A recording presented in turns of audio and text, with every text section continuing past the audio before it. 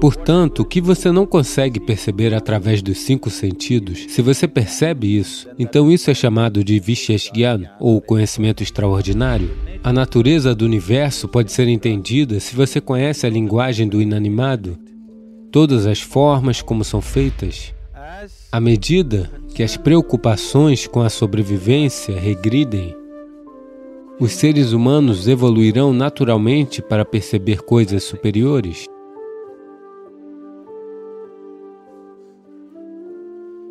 No sistema yógico, nós olhamos para o mecanismo humano desta forma. Existem 5 dimensões nele, essas são as 5 camadas dele. Normalmente elas são conhecidas como invólucros, chamadas de urai, que significa invólucro, um dentro do outro. Uma delas é o corpo físico, que é chamado de corpo de alimentos, porque este é essencialmente o monte de alimentos que acumulamos ao longo do tempo. A próxima é conhecida como corpo mental, porque atribuímos inteligência a todas as células do corpo. Há mais memória e inteligência em cada molécula de DNA do que você seja capaz de decifrar através do seu cérebro. Essa quantidade de inteligência e de memória está bem aqui. A terceira camada é chamada de corpo de energia. Há 3 aspectos fundamentais, mas são os 2 primeiros que normalmente são experienciados pela maioria das pessoas, na direita e na esquerda, com 36.000 à direita e 36.000 à esquerda, caminhos ou canais, que são definidos como nadis, que se encontram em 114 diferentes pontos principais, e esses pontos são vistos como possibilidades. Portanto, o misticismo identifica esses 114, a geografia energética do corpo, e como você pode explorá-lo para transcender as limitações do mecanismo humano. Agora, a 4ª camada é chamada de Vijnana Maya Kosha. O que a palavra Vijnana significa é que ela vem de 2 palavras diferentes, Vishesh Gyan. Gyan significa conhecer ou conhecimento. Vishesh significa uma extraordinária maneira de saber. Portanto, o que você não consegue perceber através dos 5 sentidos, quando você percebe isso, então isso é chamado de Vishesh Gyan, ou de conhecimento extraordinário. Portanto, estamos falando de uma dimensão transitória que está passando do físico para o não físico. Então, a 5ª dimensão, esta é, vamos dizer, na linguagem da nova era, nos Estados Unidos, eles estão dizendo que é o corpo etérico. Não é uma descrição apropriada, é um estado transitório em que o físico está desaparecendo na natureza não física. A 5ª dimensão é denominada como Anandamaya Kosha, que literalmente é traduzida como corpo de bem-aventurança. Isso não significa que tenha uma bolha de bem-aventurança ou algo dentro, é de natureza puramente não física. Por ser não físico, não sabemos como defini-lo ou descrevê-lo. Não existe definição para isso, não existe descrição para isso. Apenas falamos sobre isso a partir da nossa experiência. Sempre que o tocamos, nós nos sentimos radiantes. Então, como crianças, nós o chamamos de corpo de bem-aventurança, porque não sabemos qual é a natureza disso e não é de natureza física. Portanto, não podemos definir com palavras, descrições ou o que seja. Agora, entrar nessa dimensão é todo o processo do misticismo, porque essa natureza não física será posteriormente classificada em termos da nossa experiência de quão profundamente nos envolvemos nela. Eles falam assim: você pode estar sob um leve borrifo de chuveiro vindo desse não físico, e como você estará? Ou você pode estar encharcado dele, e como você estará? Ou você pode mergulhar nele, e como você estará? É assim que é descrito. Nesse contexto, aqui eu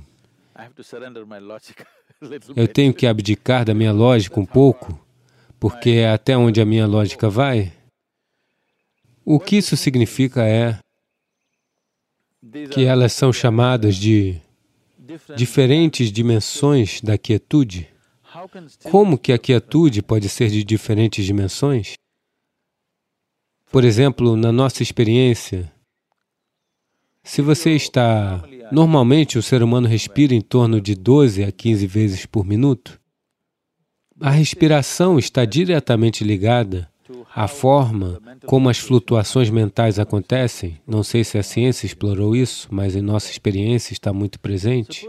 Suponha que naturalmente, não por esforço, ao fazer as coisas certas com seu sistema, naturalmente, se a sua respiração cair abaixo de 11, então você começará a entender várias reverberações que estão acontecendo ao seu redor, em termos de todos os sons subsônicos com os quais os animais estão se comunicando. Isso se tornará muito óbvio para você. Se a sua respiração cair abaixo de 9, naturalmente, sem controlá-la, então, o que as plantas estão exalando, a vida das plantas, o que elas estão fazendo, isso se tornará muito óbvio para você. Se sua respiração cair abaixo de 6,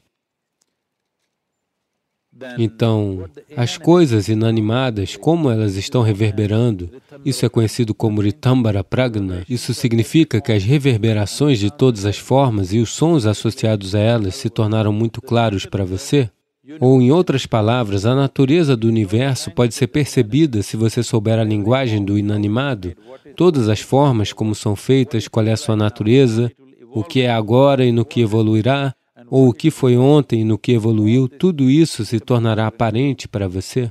À medida que as preocupações com a sobrevivência diminuem, os seres humanos naturalmente evoluirão no sentido de perceber coisas mais elevadas. Contudo, o importante é o nível de estaticidade, porque a respiração é um processo de sobrevivência. Se você se sentar quieto, ela diminui. Quanto mais quieto seu corpo estiver, menos você respira. Se você levar todo o seu sistema a um certo nível de quietude, sem estar em um estado hiperventilado, então sua percepção continuará aumentando. Assim, à medida que a quietude se aprofunda, elas são chamadas de, você sabe, tradicionalmente, existem várias maneiras como elas são apresentadas. São geralmente chamadas de Rudra, Hara e Sadashiva. Um está quieto, mas ele é vibrante, ele está rugindo. O outro é quieto, mas ele ainda está em atividade. O outro é absolutamente quieto. Agora, sempre aquilo que é absolutamente quieto é denominado como a inteligência suprema. Tudo o mais, na ansiedade de estar ativo, está sacrificando a sua inteligência a um certo nível para estar em um estado de ação, mas aquilo que é absolutamente quieto é considerado a inteligência mais elevada. É somente no misticismo oriental que a fonte da criação sempre foi celebrada como a inteligência mais elevada. Esse é o maior erro que eu acho que as sociedades modernas fizeram. Disseram às pessoas que Deus é compaixão, que Deus é amor, que Deus é generosidade. Essas coisas só significam algo para você quando você não as possui.